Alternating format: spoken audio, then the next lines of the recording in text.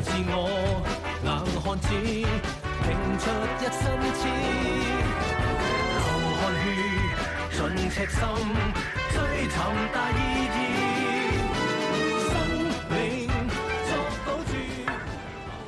Did you know that under the theft ordinance there's an offence called making off without payment? It's where a person, knowing that payment on the spot is required for goods supplied or services done, dishonestly leaves without paying and with intent to avoid paying. Let's take a look at some examples.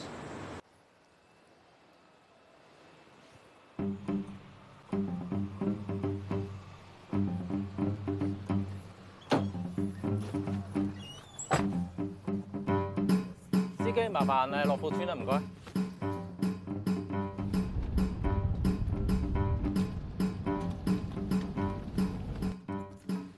慘啦，唔記得帶銀包添。啊，有辦法。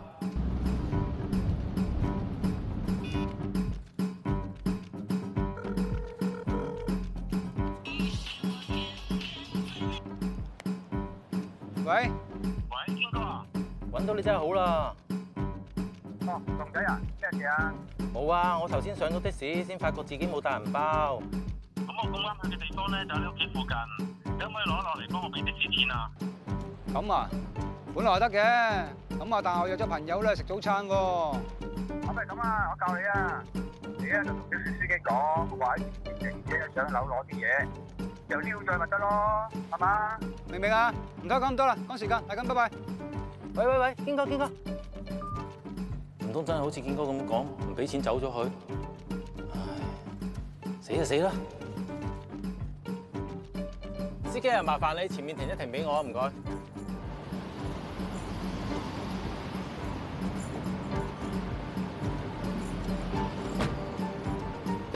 司機啊，麻煩等我一陣啦，我上去攞啲嘢㗎，轉頭我出尖沙咀啊，唔使起錶㗎啦。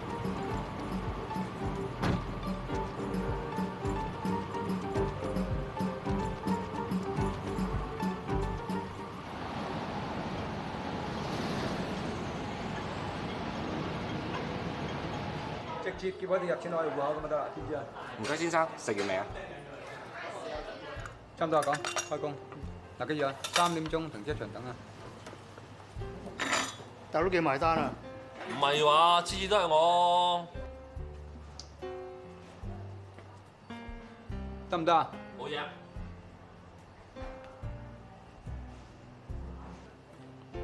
阿伙計，埋單啦，唔該。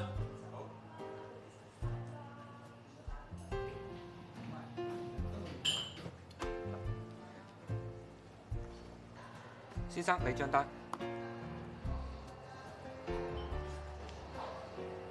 102蚊啫嘛。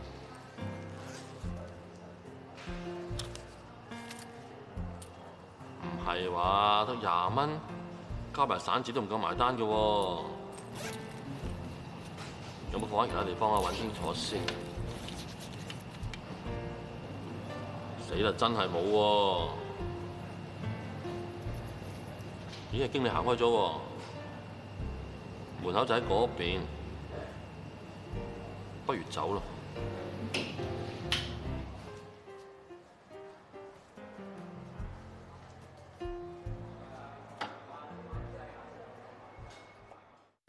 睇完頭先嘅片段，無論係搭的士定係去餐廳食飯，片中嘅事主並唔係一開始就全心唔俾錢㗎。咁但係喺獲得咗服務同埋用膳完畢之後，佢哋明知道係要即時付款，但係咧就不誠實咁離開咗。佢哋咁樣做已經觸犯咗不付款而離去罪，一經定罪，最高嘅刑罰係可被判處監禁3年㗎。所以大家切勿以身試法啦。If you do find yourself in the embarrassing situation of not having sufficient money, please do try alternatives, like calling a friend or relative, or explaining the situation to the manager and presenting proof of your identity and address so that you can arrange payment at a later date. Bye-bye.